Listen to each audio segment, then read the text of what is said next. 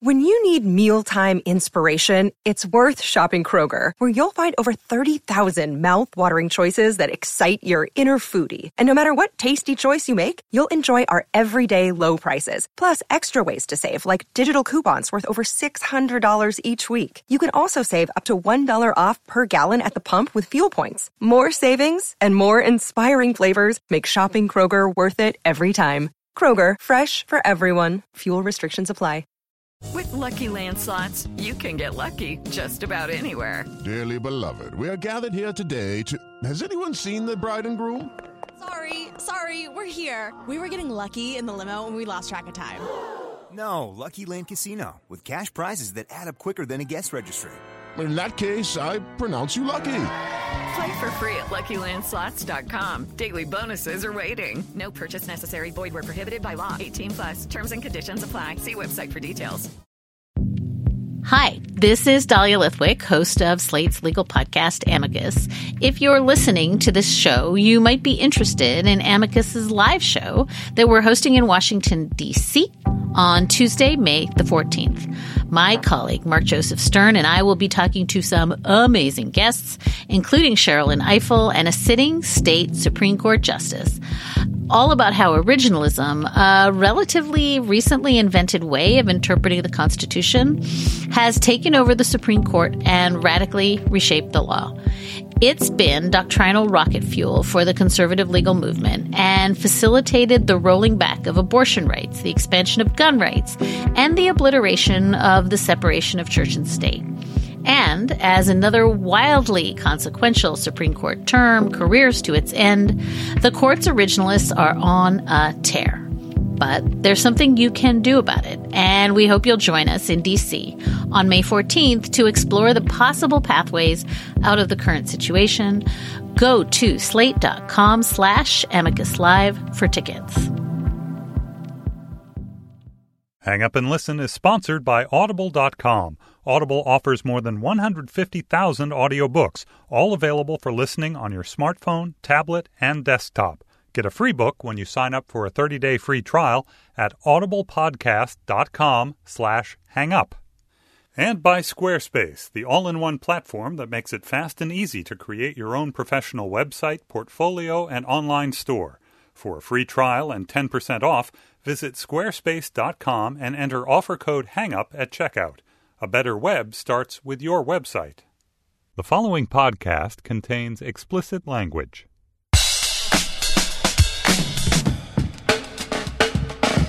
Hi, this is Josh Levine, and this is Slate's sports podcast, Hang Up and Listen, for the week of May 18th, 2014. On this week's show, ESPN's Jeremy Schaap will be here to talk about his recent report on the terrible conditions faced by migrant workers in Qatar in the run-up to the 2022 World Cup. We'll ask him how he got the story and whether FIFA will do anything about what appears to be a human rights disaster. We'll also be joined by Puck Daddy's Greg Wyshynski to discuss the latest NHL playoff developments, including a shocking desecration of the vaunted post-series handshake line between the Bruins and the Canadiens. Finally, we'll look at California Chrome's Preakness victory, if he'll be the first horse to win the Triple Crown since 1978, and whether the whole thing might be derailed by an equine nasal strip. I'm joined by the sniffly Stefan Fatsis in Washington, D.C. I need to breathe right. The author of the books Word Freak and A Few Seconds of Panic, spokesman for various nasal accoutrements, and the Friday sports correspondent for NPR's All Things Considered. Hey, Stefan. Hey, Josh. We'll be joined shortly by Mike Pesca, the host of Slate's daily podcast, The Gist, with Mike Pesca. But first, let's start with FIFA's human rights disaster. Qatar is the smallest country ever to host the World Cup, or will be if the 2022 event goes off as planned. Jeremy Schaap of ESPN had a report last week on the show E60 that calls into question whether FIFA should pull the plug. Jeremy has joined us. Thanks for being here, Jeremy. My pleasure, guys. So you say in your report that when Qatar made its bid, it promised to be the most dazzling, fanciest World Cup ever. $200 billion cost, amazing stadiums, fancy hotels. But this is all a dream that needs to be built by someone. And Qatar does not have the workers to do this. So they import the workers. They import them from South Asia. There are more than 1 million migrant workers there. And you went to the country. You risked arrest. You went to labor camps to speak to the workers to see what conditions they're living in. Tell us what you found. Well, they're living in squalor. They live in this industrial area, for the most part, about 20 miles from the skyscrapers of Doha, which is this futuristic dream come true. They live lives of misery. You got to understand that they're in filthy labor camps. They have virtually no rights. The conditions in these camps are deplorable. And beyond that, they're treated in other ways like subhumans. You know, for the most part, they have only one day off a week, typically Friday. That happens to be Family Day in Qatar. And on Family Day, single men are not allowed access to most of the public parks, public spaces, the waterfront promenade, all those kinds of things in Doha. So effectively, they're banned from mixing with Westerners, with Qatari citizens. It's almost like this strange, bizarre universe you enter there, and the citizens are outnumbered 10-1 by the migrant workers. But if you're around Doha and you're in the nice restaurants and you're in the nice hotels, you don't really see them. The Qatari government last week issued a report that it had commissioned by an outside international law firm that called for reforms to some of the operating practices in Qatar. The kafala system, chief among them, which is the one that effectively binds workers to their employers. And you talk about indentured servitude, Jeremy. I mean, and the piece that you guys did was fantastic in sort of portraying how these men are trapped in Qatar. They can't get out. They had to pay brokers to get the jobs in the first place. Their passports are confiscated when they get there. Their wages are often reduced. Pay is often not. Pay often doesn't come through, as we read in the New York Times this morning on a separate story about working conditions for migrant workers in Abu Dhabi on the construction of New York University's campus there. When you take all these things together, you know, it's an indictment of FIFA, of course, and all the other international bodies that want, on the one hand, the glitz and oil money that the countries in the Emirates want. On the other hand, there's a complicity here, and underlying your story is the complicity of, in this case, FIFA. Yeah, there's no doubt about that. I mean, we sat in this specially constructed building in Doha, which is a museum now to the World Cup bid effort. And they showed us the bid presentation that won over so many of the members of FIFA, in addition to other things, which people are still trying to sort out. And it was this spectacular high-tech video, unlike anything I've ever seen. You know, like maybe it was 270 degrees surrounding you, and it had all of these high-tech computer graphics about what the World Cup would look like in Qatar, everything they would build, a new rail system, and they make some interesting points. You know, if you want to talk about a green World Cup, it makes more sense to have it in one city than in 10 or 12 cities. So everybody's right there and they're not flying around on planes and all that kind of stuff. But at the same time, this is a country that in the summertime is 130 degrees sometimes in the daytime and typically about 110, 115. You can't go outside. And yet they're going to build all of this. They're going to build air-conditioned stadiums. They're talking about air conditioning essentially the whole region of the country in which the games are going to take place, and there is not one word about who's going to do this work. Not one word, and to the best of my knowledge, nobody ever asked. Nobody from FIFA ever asked anybody, you know, how does this get done? How much do you pay these people? What conditions do they live in? And, you know, it speaks to a lot of things about FIFA, but in particular, its lack of accountability, its processes, which have been so flawed for so long, and you know, its lack of due process, if that's the right term, when it makes these kinds of decisions about where its events are going to go. So the Qatari government's numbers are that around 1,000 migrant workers have died in 2012 and 2013. And given that these are government figures, official figures, you would have to question whether that even portrays the scope of the problem. Do you have a sense, Jeremy? I've seen an estimate of 4,000 are going to die. I mean, you obviously can't know for certain, what the projection will be. But how do those numbers strike you? And do you think that they really portray the scope of the issue here? We're talking about hundreds from just India and Nepal in the last couple of years. And India and Nepal are two of the countries that send the most workers to Qatar, but it's also Pakistan. It's also Sri Lanka. It's also Bangladesh. And the best figures come from India and Nepal, but there are many more. And we know as well that the Qatari government has said that a lot of these are suicides, and so you can't really blame us. But, of course, why are healthy young men committing suicide en masse when they go to this country ostensibly to send remittances home to their families? They're from the poorest places on earth. It's a bad situation when the government is saying that it's okay because they're only suicides. Yeah, they're only suicides. They're not actually dying on the job from falls. They're not actually dying from overwork or from poor nutrition, the stress of the job. Living conditions. It's appalling. And, of course, there are places all over the world where laborers work in awful, deplorable conditions. But this is one of the richest countries in the world. Arguably the richest country in the world. The per capita income is $105,000 per annum. Qataris who don't have any kind of job get, I think the number is $60,000 from the government just for being Qatari citizens. There are fewer than 300,000 of them, and there is a sea of migrant workers. Those are the government's numbers. You can only imagine how bad the real situation is. And we spoke to Sharon Burrow at length, who represents workers' interests around the world for the International Trade Union Confederation.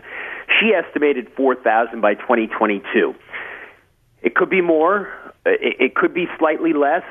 But if they are really going to build all the things they say they're going to build for this World Cup, that sounds like a reasonable number to me. Last November, Sepp Blatter, the head of FIFA, declared there is not one single doubt that the World Cup 2022 will be organized in Qatar. Last month, some new bribery allegations of FIFA voters in the selection of Qatar emerged, and Blatter was asked whether Qatar could lose the tournament, and he answered that he was not a prophet. And last week, Blatter said to a Swiss TV station that, of course, it was a mistake to give Qatar the World Cup. He was talking, we think, about the weather conditions, but I suspect that in the grand tradition of doublespeak and denial that FIFA and other international sports organizations live in, this could be part of a run-up to FIFA gradually backing away from holding this event there. I mean, you've got the money, you've got the weather, you've got the appalling health conditions that you've helped expose, along with The Guardian, particularly last year in its initial reports, and Amnesty International. Do you see the potential for a walkback, or do you feel that these giant international agencies and the Qatari government are so locked in that we're going to proceed regardless of the consequences? Here's the thing. I think the best answer to that question is nobody has any idea. I mean, FIFA is an organization that's run from the top. It has historically shown very little responsiveness to international calls for change. We've still got Sepp Blatter running the organization after everything that's gone on over the last decade plus in terms of corruption, bad decisions. There is no true accountability. So for them to admit an error, that's not something, although Blatter said it was a mistake to give it to Qatar, to actually reverse the decision, that's something different. I could be wrong. Maybe somebody gets into Sepp Blatter's ear and says, hey, we've got plenty of time here. It's 8 years. They gave this World Cup to Qatar long before it needed to be awarded the 2022 games. They gave it to them in 2010. Certainly, it could change. It could change overnight. Right, it could change overnight, and FIFA could just say, well, this was the correct decision all along. Of course we intended to take it away. Yeah, well, you just don't know what they're going to do because, again, this is, this supranational organization that controls the most popular sport in the world, that controls the most popular event in the world, not just sports event of any kind, and there is no democracy in FIFA. I really think it would be unusual for it to respond to this kind of external pressure, but maybe it will. Well, kudos to you and to ESPN as well for doing this report. ESPN is broadcasting the World Cup from Brazil coming up in a few weeks, and this obviously is not, putting FIFA and the institution of the World Cup in the best light. So, obviously it's, great journalism to do this, even with those possible consequences. My question is about Brazil, and the spending there has been outrageous. There have been protests in that country as well, and questions about, how things have gone with labor there, I think, not to this extent. But what responsibility do you think ESPN has with showing the games and showing everything great about the World Cup and how, what a wonderful spectacle it is? What kind of responsibility is there to also shine a light, during the tournament, before and after, on, labor, on cost, things of that nature? Oh, I think there's a tremendous responsibility. I think it's our obligation. I think we're doing that. I honestly don't know all of the stories that have been commissioned, who's handling all of them. I know that Wright Thompson, who is a brilliant writer who works for us, has been writing stories about the issues in Brazil. Certainly we covered the conflagrations during the Confederations Cup closely. And our objective in our coverage of this event is not just to show the games, but to show the country and to show the context in which the tournament is taking place. And we are, I think, fully prepared to cover whatever happens during the tournament in terms of protests, in terms of the host's inability to deliver on the promises that it made. I am confident that if you watch our coverage of the Cup, it will not be in any way sugar-coated. Let me jump in here, Jeremy, and also commend the piece that you did on Qatar for humanizing this tragedy. Your crew went to Nepal. You tracked down the families of some of these dead workers. The images of the funeral pyres in Nepal and the village where one of the workers lived are just so tragic and moving and powerful, and put this all into context. And I think the important thing here is that we put these international events that cost billions of dollars, and we do need to not forget the human element here. And I think your piece did that.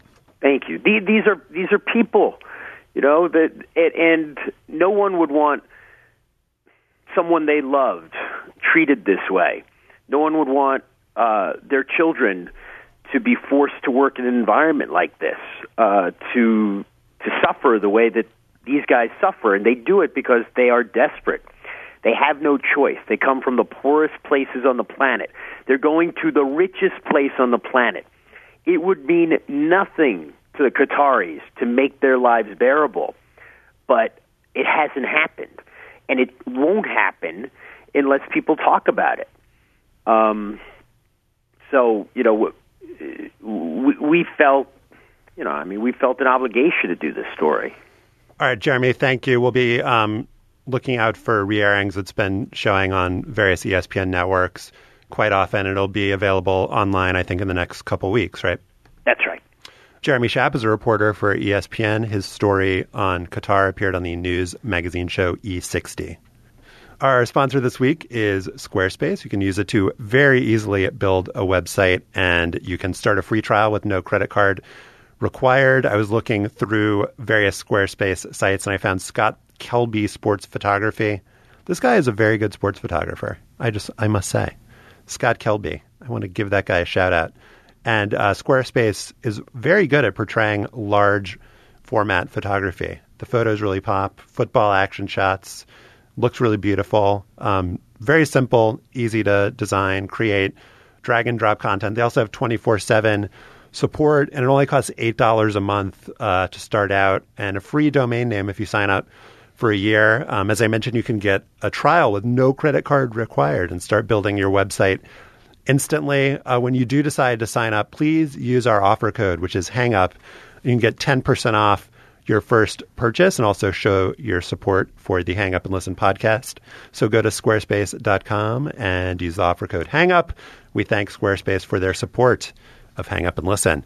We are now joined by Mike Pesca of The Gist with Mike Pesca featuring Mike Pesca. How are you, Mike? Hi. So it was Hang Up and Listen without Mike Pesca. And that's the differentiation of this show.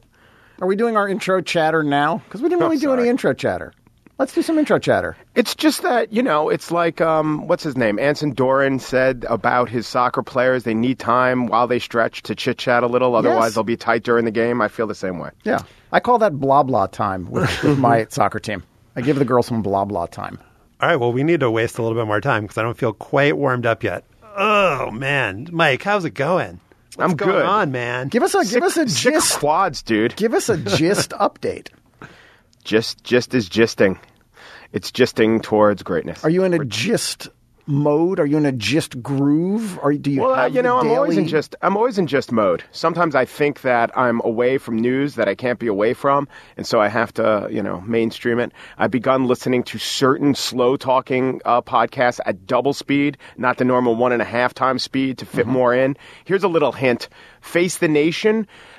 Of the Sunday shows, probably my least favorite, yet the only one that I could put on double speed because Schieffer talks that slow. So therefore, it's become part of my routine. Can I just give you two words? Little advice? Yeah. More bestiality.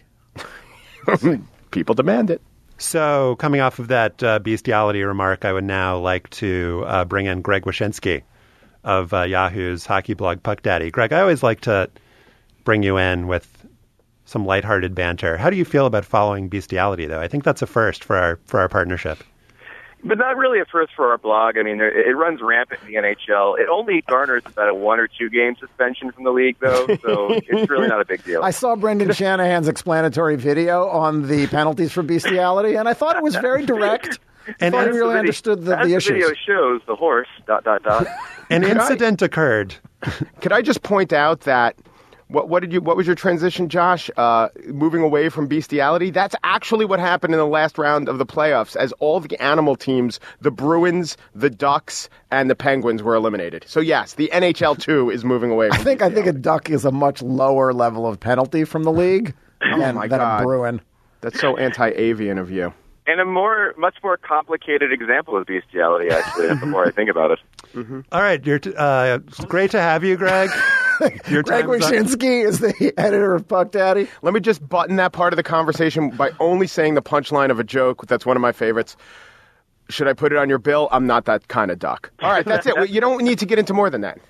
All right, so there was a desecration of a handshake line. We've talked a lot about desecration already in this conversation, but Milan Lucic of the Bruins, he, if we read his lips, what did he say? I'm going to effing kill you next year. He said that to his friends from Montreal, I think he Greg. said, I'm going to fucking kill you next year. Which is year. odd, because that's exactly what most people wrote in my high school yearbook. I find it to be kind of ironic that it comes full circle now. I feel like we talk about this every year, but you actually wrote about this in 2013, about how the NHL is so self-congratulatory about the handshake line and how it's just a little ridiculous. Literally self-congratulatory. So self-congratulatory.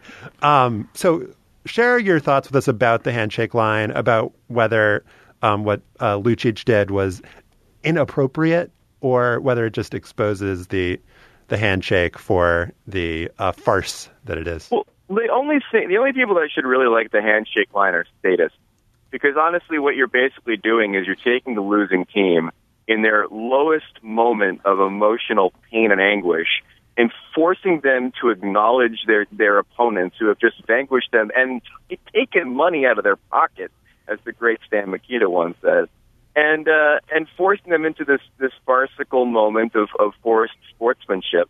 I like genuine things in hockey. I like when people actually do genuine things and there's genuine gestures. Like that moment where all the players stood around after the Ducks-Kings series to salute Team Musolani. That was really nice. That was a genuine moment.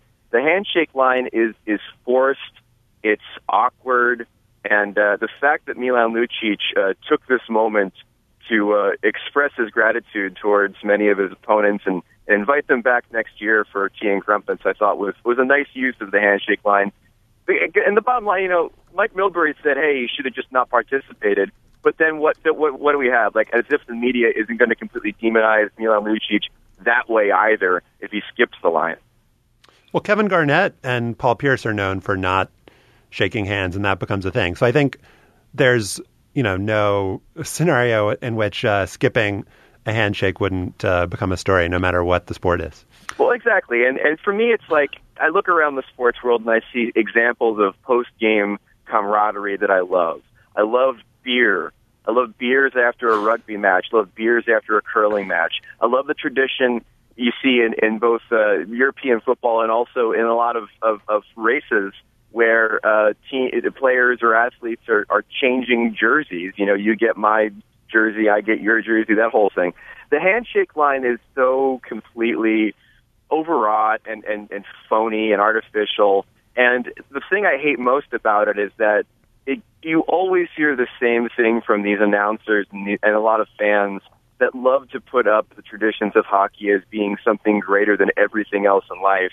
Oh, the greatest tradition in all of hockey, the post-game handshake line, where nobody in it wants to participate. It's just a sham. All right, I am going to be the counterpoint here.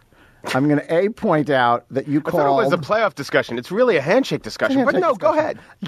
In 2012, you called a brawl during a handshake line between North Dakota and Minnesota in an NCAA hockey game unconscionable and unsportsmanlike.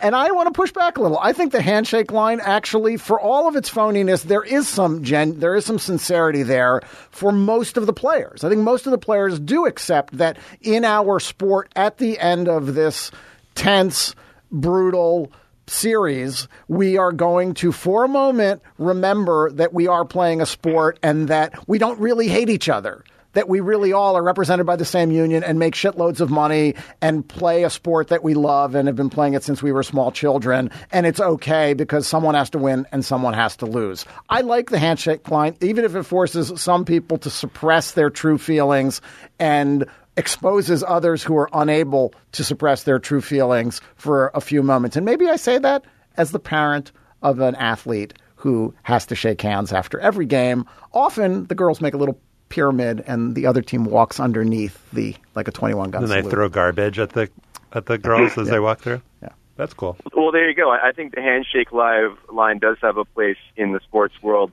It's around the area where everyone gets a participation ribbon for playing. That's when you should have handshake lines. Why? Is when you're in youth sports. First of all, the fight was unconscionable because it happened at a point where nobody expects a fight. And any time that kind of thing happens, nobody expects somebody to say, I'm going to fucking kill you next year on the handshake line either. Why is that okay? Look, as Milan Lucic said, he's not the first guy to pop off a handshake line. It actually happened in a Kings Coyotes series during the Kings run to the Cup where Dustin Brown annihilated somebody with a check. And then the Coyotes were saying all sorts of things to the Kings in the handshake line. So it does happen like this. But again, like I understand that the idea of the symbolic sportsmanship aspect of the handshake line, which again runs counter to everything we like about hockey. On NBC, there's a thing called Rivalry Night. They rearranged the divisions in hockey to accentuate the hatred between teams. You spend 7 games building it. It's the reason you watch. By the 7th game, it has reached its boiling over point. It's a beautiful thing. So then, moments after all of this bile is left spilled on the ice, staining it black, we're going to have them all get together and just say, good game, good game, good game, in this perfunctory, artificial nonsense line. I dislike it slightly less than the shootout, but I still dislike it. You convinced me. Anyway, let's go to Henrik Lundqvist. This guy's playing in the playoffs as great as he is in the regular season. I think he's one of the best goalies. I think it's the reason why the Rangers won 3 in a row. And I'm told that when a goalie gets hot in one series, they sometimes cool down. You think that's going to happen with Lundqvist? I know, and I think he's locked in pretty good. And, it's sort of uncharted waters for him a little bit because, he's been to the conference final once before, and he's always been seen as the goalie that has outstanding earlier rounds and kind of falters as he gets later in the playoffs. There's just something different about him. And then there's also something different about the team in front of him And I think the words that we're looking for are goal support. I mean, for them to come out and put up the goals they put up in Game 1 for Lundqvist, he's got to be breathing massive sighs of relief because it's no longer a team where he goes into the game knowing he has to win 1-0 or 2-1. This is now a team, because some of their big offensive guns are finally firing, that's going to be able to give them some goal support. And I do think at some point their mental exhaustion does become a factor for a guy like Lundqvist back in those John Tortorella Rangers teams where he knows that the margin of error is usually a goal when your offense doesn't do anything in the playoffs. It's not the same Rangers team. It's not the same case, and I have a feeling that Lundqvist is going to be a better goalie for it. We should probably point out that the Rangers beat the Montreal Canadiens 7-2 in the Eastern Conference. Is it still called the Eastern Conference Finals? Yes, the first game of the Eastern Conference Finals. And the other one, Chicago, is playing Los Angeles. We should probably point that out. Good thing to point out. Can you tell us? Those will be the teams shaking hands at the end of this round.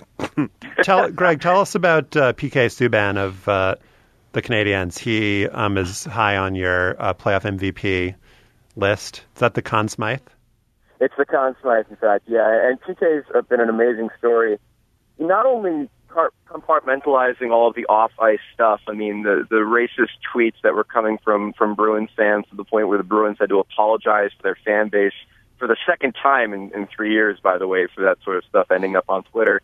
But also, he got squirted by a water bottle from Sean Thornton from the Bruins bench. And that was a moment where I really felt that PK reached a new level of maturity, but also a new level of being a monster heel, as they would say in professional wrestling, because he goes into the post-game press conference, he acknowledges the fact that if he had done the same thing, he would have been absolutely destroyed by his critics in the media. But then he says, look, it's not a story. Let's not talk about it. Fully knowing that since he received 3 questions out of the first 4 about it, it was going to be a huge story. So I thought PK, instead of continuing to pour gasoline on the fire and backing off a little bit, showed class, but also showed an acknowledgement that he knew that the media was going to carry the water for him. But on the ice, he's been amazing. I mean, he's got one of the best shots in hockey. He's been a factor in almost every game. He's reached a new level of stardom, not only with his playoffs and offensively, but defensively, and also being one of the best agitators in this game as well. Without question, I think the Montreal Canadiens MVP right now, right along with Carey Price. We should say that PK Subban is of Caribbean heritage. That's not why, but that explains the racist tweet remark that Greg just made. $5,000 seems to be the going rate for squirting water on an opponent. Henrik Lundqvist also squirted some water on Sidney Crosby during the last playoff series. Now that the Bruins and the Flyers are out and the Rangers and the Canadiens are still in, Bruins and the Flyers were 2 of the thuggier teams in the NHL this season. Were they not? Should we expect, particularly with the Blackhawks and the Kings in there as well, are we going to see a little more graceful, flowing hockey with fewer shenanigans? Oh, there will always be shenanigans because players have shenanigan-like players on every team. It's just that they're not necessarily of the same ilk as, say, a Sean Thornton from the Boston Bruins, whose, Neanderthalic thuggery, I think, is going to be something that's on the outs. In fact, their fourth line that in years past had been such an asset to the Bruins was called out by the media in Boston as being relatively ineffective in their series loss in the previous round to Montreal. But you do have players in each team that especially know how to throw the body around to crash the net. You saw one with the New York Rangers, Chris Kreider, quote-unquote, lose his edge and cannonball into Carey Price, the goalie from Montreal, injuring him a bit in Game 1 and putting his status for Game 2 in question. So you're always going to see players play with an edge. But you're right. I mean, the teams that typically are the big intimidation teams, specifically the Bruins, are on the outs. And one reason why, I think, is because that act didn't fly with Montreal. They had the best of Boston in the regular season. They simply were not going to be intimidated by their physicality. They stood up to them, and at the end of the day, they advanced, and big, tough Milan Lucic is acting with all boo-boo-face, sore babyism through the handshake line because his particular brand of whimsy didn't win. We have 4 teams left. 3 of them were in the original 6 because of realignment. That's the most we can have in the final 4 of those original 6 teams. Now, the Rangers were never really good when there were only 6 teams in the league. But is that important? Is that, a cool thing beyond nostalgia reasons? It's important only because when you're dealing with the original 6, you are dealing with major media markets that will watch their teams in droves, especially if they've not been good for a while. I mean, there's been a lot of reasons for the NHL's surge in popularity since the 2005 lockout, but one of the primary ones is the fact that the Boston Bruins won a cup and were a sensation. The Chicago Blackhawks won 2 cups and cultivated an amazing demographically friendly fan base in Chicago, where it's just massive amounts of people of all ages now watching that team. The Rangers getting good again and challenging, Detroit being Detroit, and then you go beyond the original 6 to teams like the Flyers and the Penguins, for example, that have been strong. All of these teams end up in the Winter Classic and the outdoor games. Now all of these teams are challenging for the Cup. It's all been very beneficial. I mean, if you think about it, there's been like 2 dud finals for the NHL, and they both happened relatively early after the 2005 lockout, which was Anaheim and Ottawa and Edmonton and Carolina. And ever since then, we've had original 6 teams and massive media markets in the U.S.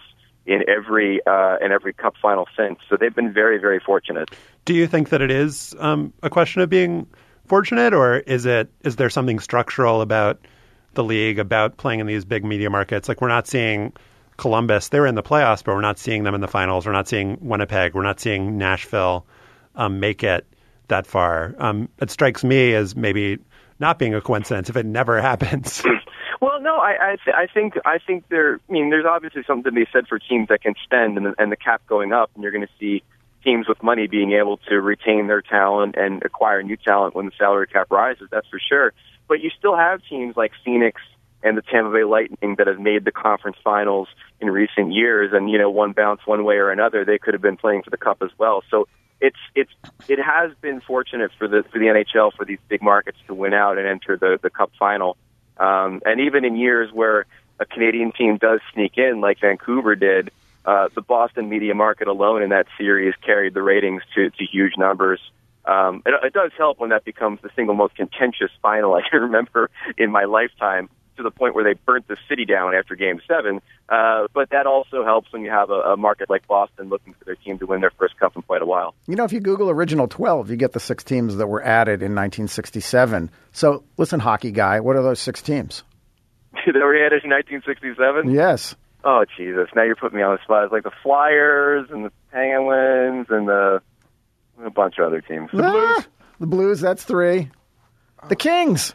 The Kings. Sure. And then 2 teams that no longer are with us, the Minnesota North Stars and the California Seals. Golden Seals, right. When the Buffalo Sabres come on? They Later. seem to have always been there. Apparently later. You're asking a boy born in 1977 about the original 12. And really, as you know, hockey for me began the moment the 3-time Stanley Cup champion New Jersey Devils relocated from Colorado and gave the Garden State its greatest champion.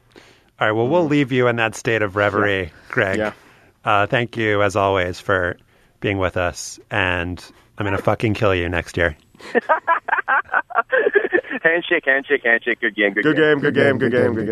Greg Wyshynski is the editor of the Yahoo Sports hockey blog, Puck Daddy, and you can also listen to his podcast, Merrick vs. Wyshynski. You can get that on iTunes and on sportsnet.ca. Right, our sponsor this week, number 2, is Audible, the internet's leading provider of spoken audio entertainment. With our special offer, you can get one of Audible's more than 150,000 titles for free. And a new addition to the Audible catalog that's very exciting is a collection of David Foster Wallace's tennis essays, 5 of them, which are all outstanding. There's the famed Roger Federer one that appeared in the New York Times Sports magazine a few years before David Foster Wallace's death. There's the one, Derivative Sport in Tornado Alley, about his career as a junior tennis player, the writer's own career. And then maybe my favorite is the one about Michael Joyce, who was a player kind of in the middle rungs of professional tennis, and just about what that life is like for somebody who is not Roger Federer. All amazing essays, much imitated, not really surpassed by anyone else who's written about tennis. I'd encourage everybody to listen to them on Audible. And thanks to the great offer we have for Hang Up listeners, if you're in the U.S. and you've never tried Audible before, you can get one free audiobook if you sign up for a free 30-day trial. You can get that audiobook in the 30-day trial by signing up at audiblepodcast.com/hangup. That's audiblepodcast.com/hangup. Kentucky Derby victor California Chrome went into the 139th running of the Preakness Stakes as the favorite. He left Pimlico in the winner's circle yet again, holding off Ride on Curlin by 1.5 lengths. The 3-year-old has now won 6 straight races, the most recent 2 of which have been the first 2 jewels in the Triple Crown. It's been 36 years since Affirmed won the Triple Crown, but there have been 13 horses since 1978 that won the Derby and the Preakness, including I'll Have Another 2 years ago and Big Brown in 2008. All 13 of those were huge horsey losers at the Belmont. I'll Have Another didn't even make it to the starting gate. Nope. Huge loser. We have another 3 weeks to wait and see if California Chrome can redeem all of Horsemankind. In the meantime, we'll talk about this in a minute. Everyone's talking about the giant Band-Aid looking thing on California Chrome's nose. But first, Mike, I wanted to ask you, Joe Draper of the New York Times said that California Chrome sounds as if it belongs to a Triple Crown champion, holds its own alongside Sir Barton and War Admiral, Citation and Secretariat. I don't know if I agree. California Chrome? Yeah. Please. To me, it seems like it's going to lose out to Mozilla Firefox. And by the way, I'll Have Another. It was just laughing because, like, the joke's on you. I didn't race, but I got all my carrots that day. So screw all y'all. And I'm heading to stud. I feel like California Chrome, it's more like going to lose out to rust proofing and, other things for an extra $1,000 with the warranty. Rust-Oleum Red. Some Earl Scheib-inspired horse names. Yeah. I get what you're saying. So let's, although maybe the horse fan knows this, I think it's important to recap why it's just so impossible to win a Triple Crown. These races were established, 140 years ago. And back then, as from what I understand, like boxing, the equine athlete used to do their thing once every couple weeks. So it wasn't that unusual. And there wasn't, just in terms of genetics, there wasn't that much time to get these super fast bloodlines established, which really emphasize speed, but you can't emphasize everything. So it de-emphasized durability. So now we have this race, the Preakness, 2 weeks after the Derby, the Belmont 3 weeks after the Preakness. And horses never have to race in that close a cluster. To have 3 races within, less than 2 months is crazy for the modern horse. And then you add into it the fact that the Belmont's the longest dirt racetrack in North America. And then you add into it, and this is the real killer, that a lot of horses just skip the Preakness and go right to the Belmont. So California Chrome's closest rivals in the Derby will probably show up in the Belmont a bit more rested. And then there'll be a whole bunch of other horses that haven't even raced in any of those races. And I think it's beyond, that's the reason, but anyone could break this string of 13 having not done it.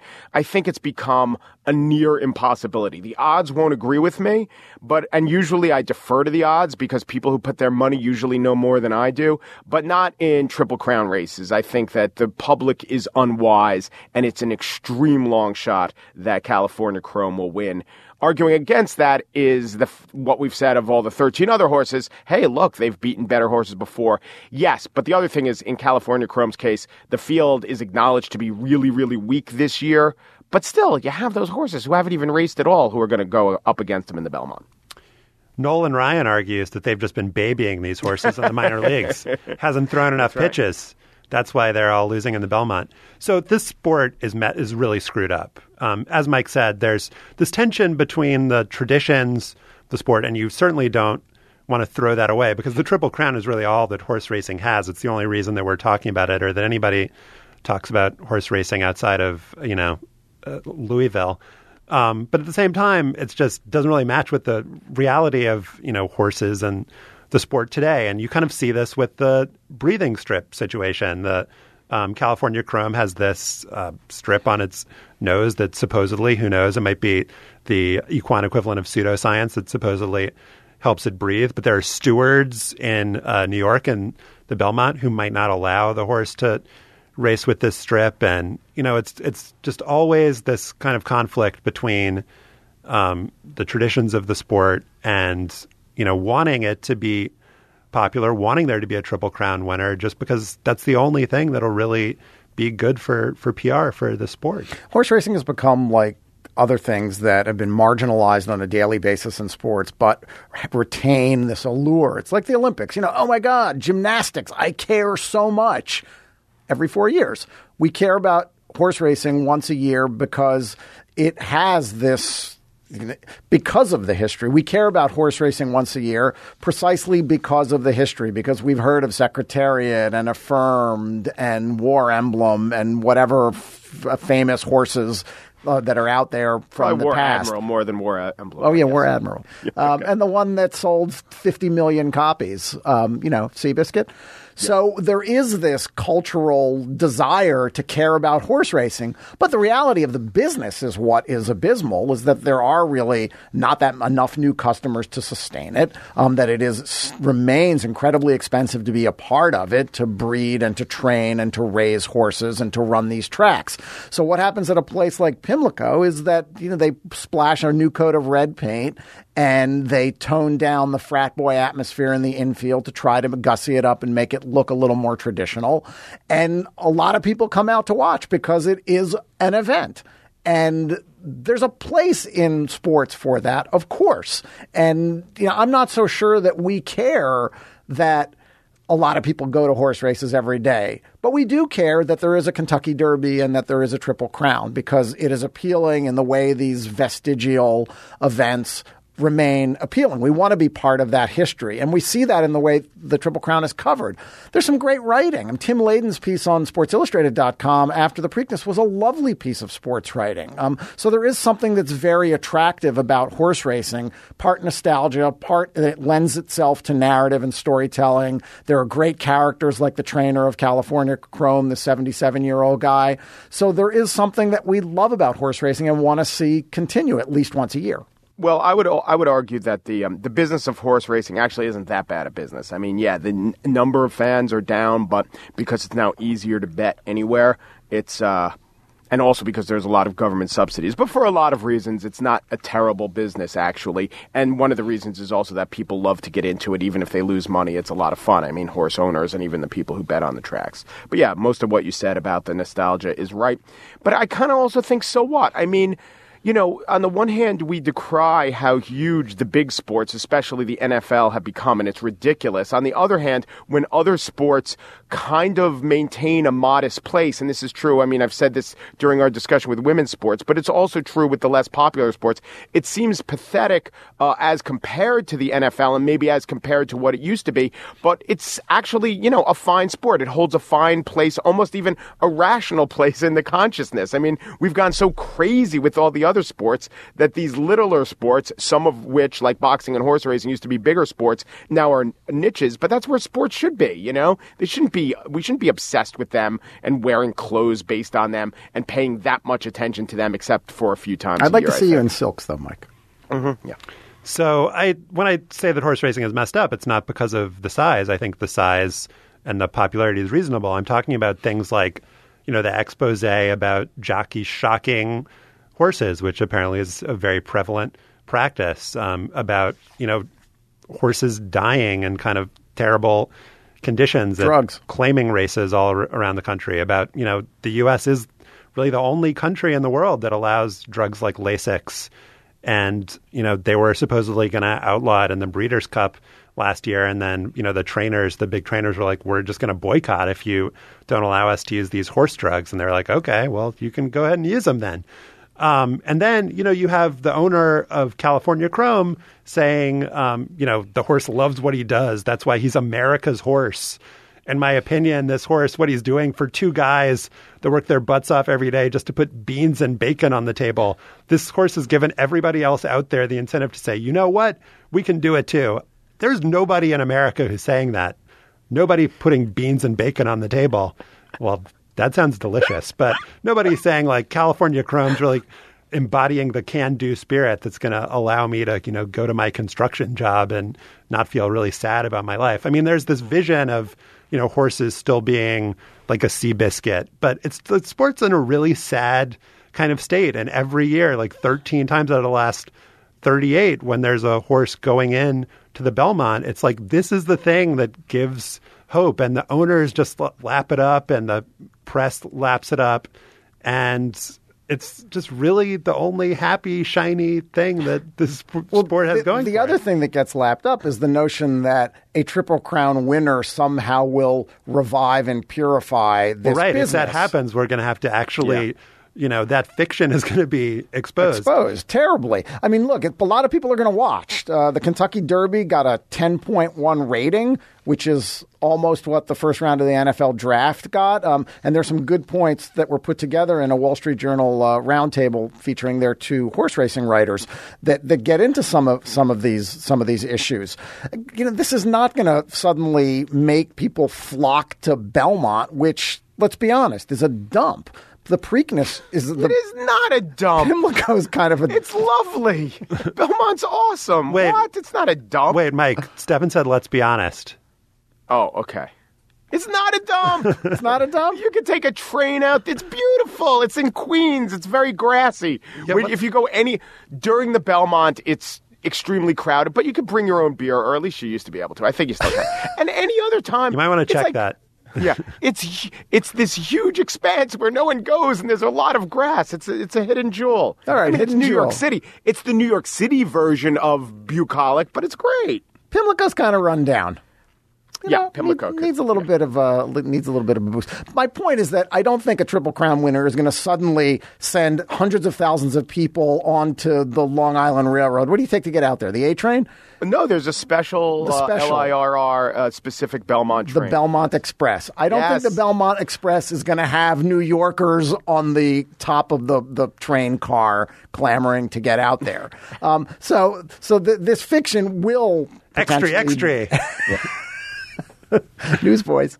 So the incentives here... I would just say that the reason that the Kentucky Derby almost got as good a rating as the NFL draft is, just America was fixated on Hopportunity, and if Hopportunity would fall, and then when Hopportunity was scratched and the Cleveland Browns took him in the first round, it was just amazing. So the incentives here are that it's actually better for the owner of the horse to just pull California Chrome out, and from economic reasons. Yes. Because if the horse loses, then the stud fees go down, and that's where all the money is.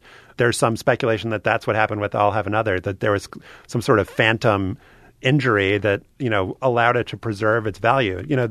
This is in the same category of convenient fictions. If the horse doesn't run, I wonder if that's what'll happen with the nasal strip. They'll be like, oh no, we can't use the nasal strip. The steward said we can't use it.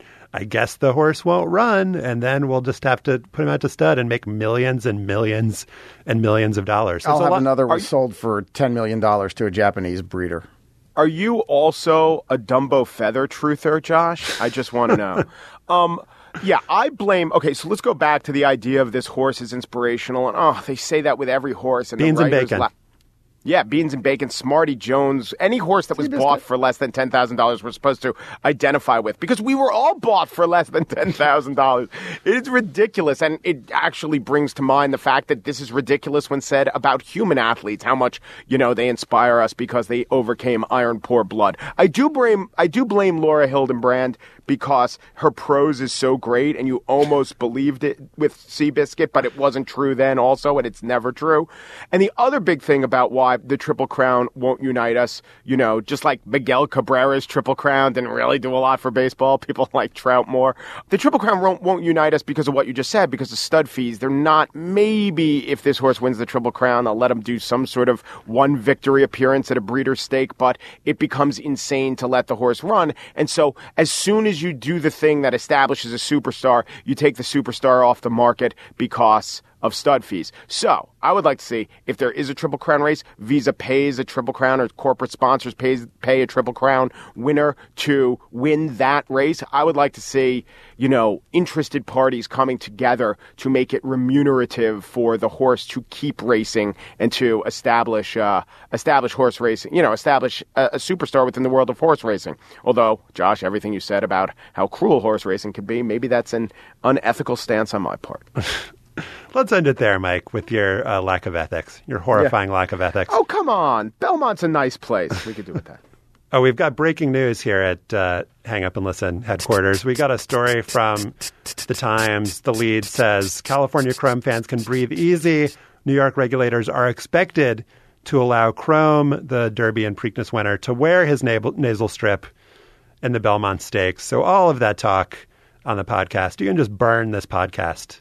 Basically. No, we didn't really talk that much about the nasal I strip. think I actually just said that they might use the nasal strip as an excuse to not have California Chrome run. Well, sports commentator making bad predictions. Yeah. So it looks like that is not going to be the thing that keeps California Chrome from the Belmont.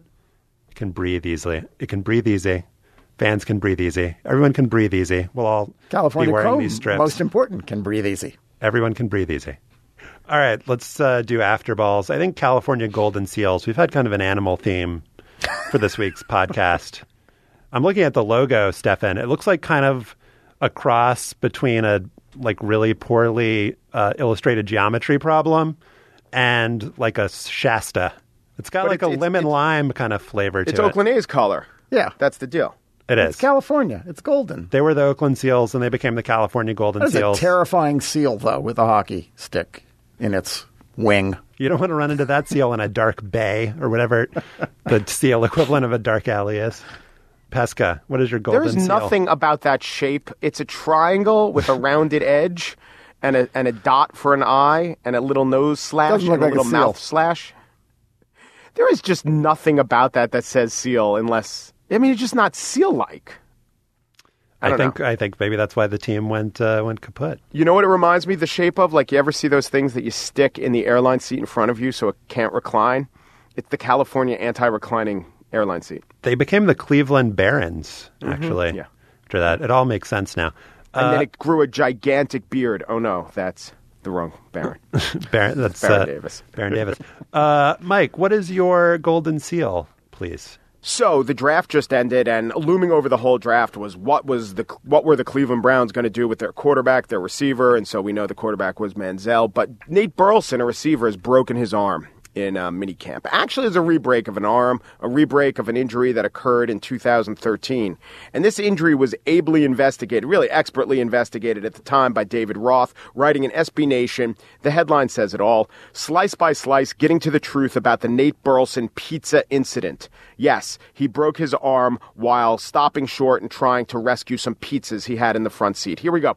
Monday, and I have augmented this excellent David Roth report. Monday, September 23rd, 8:30 p.m. Burleson and some acquaintances descend on Happy's Pizza and Pub to watch the Raiders play the Broncos in Monday Night Football. It's kind of one of my new hangouts, he tells 101.5.1 Sports.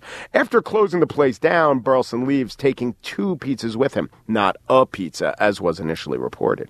He looks down, looks up, and overreacts to a car in front of him. He hits the brakes on his 2009 GMC Yukon, and it starts to fishtail. The car swerves, hits a median. Burleson had a seatbelt on, but the airbag deploys, but he did break an arm.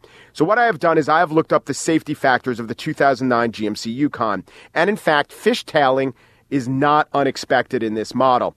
They rate cars according to what's called the SSF. The SSF stands for the Static Stability Factor. The 2009 GMC Yukon. Oh, what is the static stability factor? It is, of course, SSF equals T over 2H, where T is track width and H is the height of the center of the of gravity of the vehicle.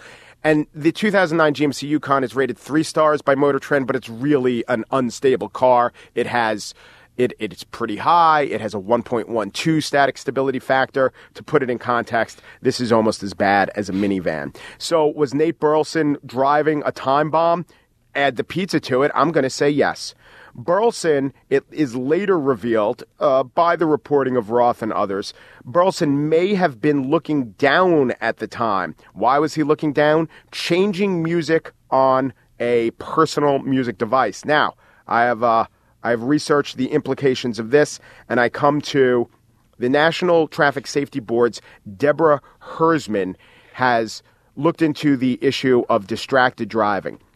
And she feels that talking and texting while driving, regardless of a hands-free system, and Burleson later claimed that that was the case, regardless of a hands-free system, needs to be outlawed. And there's been a lot of pushback on that, but I just think maybe Detroit Lions fans or Cleveland Browns fans need to look at if he was indeed distracted. Well, how do we gauge, how do we judge how distracted a person like Nate Burleson would be? You know, there are some researchers who say we need to train ourselves to multitask while we drive so we get better at it. Unlike most civilians, Nate Burleson has a statistic associated with him that gauges how well he could could concentrate on two tasks at once. Those two tasks are holding onto a football while absorbing a hit from a defensive player. And Nate Burleson from 2009 through 2011 was 10th in the league in dropped balls. He dropped 21 passes during that time. Now, sure, he had a lot of passes thrown his way, but his drop rate was a little high. And I think we saw that bared out, and I think that was borne out with the pizza incident, what is henceforth known as the pizza incident. Adding to all this is how Dave Roth expertly documents that the pizza, Happy's Pizza, is far from his home. He almost went out of his way to go to Happy's Pizza. This leads to more time on the road, a greater propensity to get into an accident. Furthermore, there is some intimation that he was endorsed by Happy's Pizza. So in fact, there was a monetary influence, there was a monetary motivation for him to go to this out-of-the-way pizza place. Maybe if he went to the closer pizza place, he wouldn't even need to have shuffled his playlist on his personal audio device. So I'm saying when you add it all up, it is a morass of pizza, distracted driving, and stability factors. I still think there's a lot more to be looked into. Perhaps Roth and I, if we start a Kickstarter, can really bust this one wide open. And who's the unwitting victim in all of this? The pizza. The pizza went uneaten. The pizza was not buckled in, first of all. And Johnny Manziel. Manziel would not be around today if the pizza were secured. Stefan, what is your golden seal?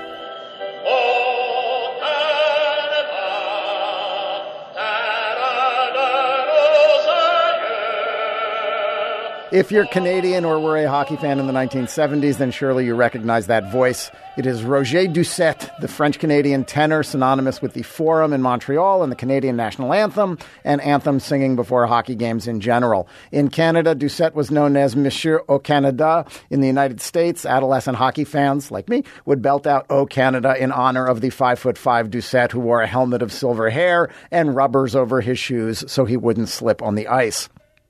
Roger Doucet was to "O Canada" what Robert Merrill was to the Star-Spangled Banner in New York and Kate Smith was to "God Bless America" in Philly, but way more influential. The rendition of "O Canada" we just heard was sung before a Montreal Canadiens Boston Bruins game in May 1979 during the lead-up to a referendum on sovereignty for Quebec.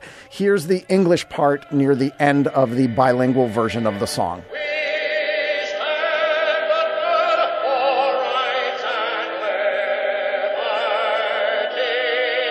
Doucet had asked his friend, the Prime Minister Pierre Trudeau, if he could change the words in the penultimate line of the song from "We stand on guard for thee" to "We stand on guard for rights and liberty," a nod to French separatism. You can hear the Montreal fans applauding right after that line. Doucet's rights and liberty line is now still sung in some versions of the song today. Even more impressive than changing the lyrics to the Canadian anthem might be the story of how Doucet changed the words to the Soviet anthem. In 1976, Doucet was tapped to sing the anthems for the 6 teams playing in the Canada Cup tournament. He got the lyrics for Sweden, Czechoslovakia, and Finland, the other 2 teams for the United States and Canada, but he was told that there were no words to the Soviet anthem, at least not anymore. The lyrics were no longer sung because they included references to Stalin and World War II. According to Canadian hockey writer Joe Pelletier, Doucet was told to hum along, but he wanted to sing, so he found the old words, took them to a Russian professor at the University of Montreal, and told him to do something. The Canadians, the team, showed the lyrics to the Soviet coach Viktor Tikhonov before the first game. Tikhonov approved them, and Doucet sang them in Russian, of course. The game was broadcast live in the Soviet Union. The Canadian foreign officer in charge of international sports recalled in 2009 that after Doucet's brash move, he waited for a rocket from Moscow, but nothing happened. Doucet sang the lyrics again the next day, and a year later, the Soviet parliament adopted the lyrics pretty much the way Doucet had sung them.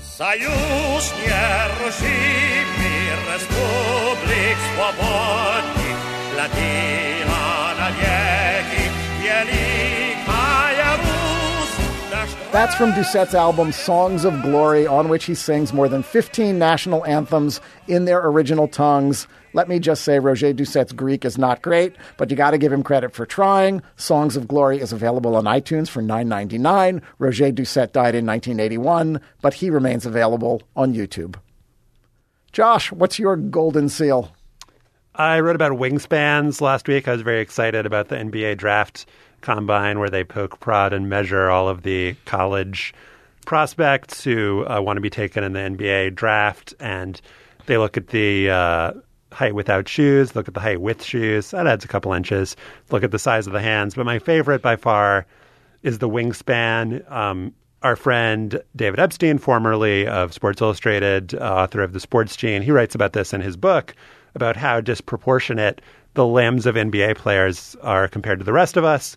According to one study that I found, average adult man has an arm span 2.1 inches longer than his height.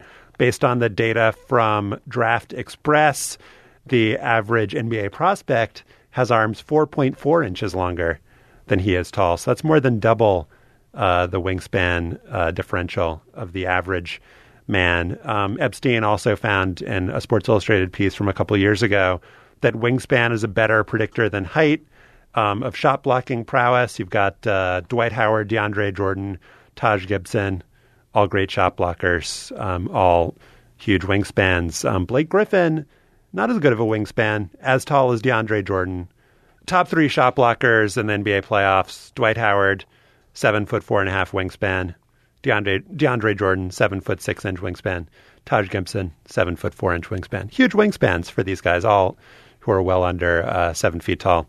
So a couple wingspan facts that I was not able to fit into the story. A couple people wanted me to note that Kevin Willis was notorious for having one of the smaller wingspans ever in NBA history for a 7-footer, known for having arms like a T-Rex, 7 foot tall. I haven't seen an official stat. I saw somewhere that his wingspan was only 6'10", supposedly, but the numbers are, borne out. If you look at Basketball Reference, I looked for seasons in which a guy 7 feet or taller had less than 0.5 blocks per game while playing more than 25 minutes per night.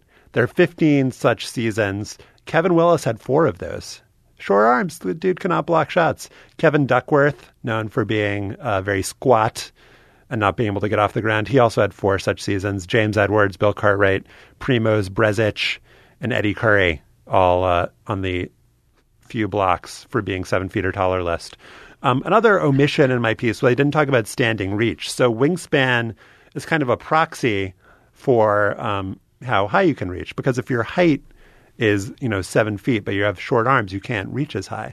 So wingspan is a proxy. Standing reach is the actual measurement, which is taken at the combine as well. Standing reach has become more of a buzzword in recent years. I looked on Nexus, only 10 mentions of standing reach in the NBA prior to 2002. There have been more than 200 since then. The first reference I could find was to Manute Bol, who supposedly had a standing reach of 10'3", which means you can dunk the ball without having to jump, which is always helpful. Jerry Krause in 1993 on Tony Kukoc noted that he's long-armed and has a 9-foot standing reach. Virginia Tech coach in 1997 said about a player, "One thing that often gets overlooked is standing reach. Clint McPherson is 84 inches from fingertip to fingertip. That's more important than 2 extra inches of neck. You don't head the ball into the basket in this game." Little dig at soccer. I enjoyed that. Then there's the question of just the word length. That's what is the word that's used when you talk about a standing reach, a big wingspan. You say that a guy has a lot of length. So Ben Zimmer, who has been cited many times on the Hang Up podcast, he did a search and found that in 1992 in the Los Angeles Daily News, a player was described as having quickness, length, and jumping ability. In 1993, a player was described as having length and great anticipation. In 1993, another player was described as having length and athletic ability. All 3 citations of length were by the coach Mike Dunleavy, talking about Eldon Campbell, Dikembe Mutombo, and Ben Baker. So Mike Dunleavy is the czar of length. He seems like the guy who popularized that term. He's currently in talks with the Knicks. Who knows if that's serious? But it would be good to get the inventor of length back into the league. But the most important thing, the most notable thing about Mike Dunleavy and length is that Mike Dunleavy Jr., his son, in Sports Illustrated in 2012, was described as having a lot of skills. He handles, he passes, he has length. So imagine the pride that a father must feel.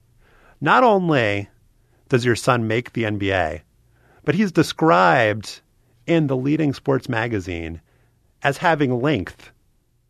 which is a great thing to have in basketball, but it's also the term you invented. The sun you brought into the word described using the term that you brought into the world. It's the cycle of life. It is. It's a beautiful thing. All right, we love your feedback on what we talked about today. You can email us at hangup@slate.com. We'll also gather links to the stories we discussed at slate.com/hangup. Subscribe to Hang Up and Listen on iTunes. Find us by going to itunes.com/slatepodcasts. When you're there, leave us a comment and a rating. Become a fan of Hang Up and Listen on Facebook at facebook.com/hangupandlisten. Our intern is Chris Laskowski. Our producer is Mike Vuolo. The executive producer of Slate's podcast is Andy Bowers. Remember Zelmo Beatty, and thanks for listening.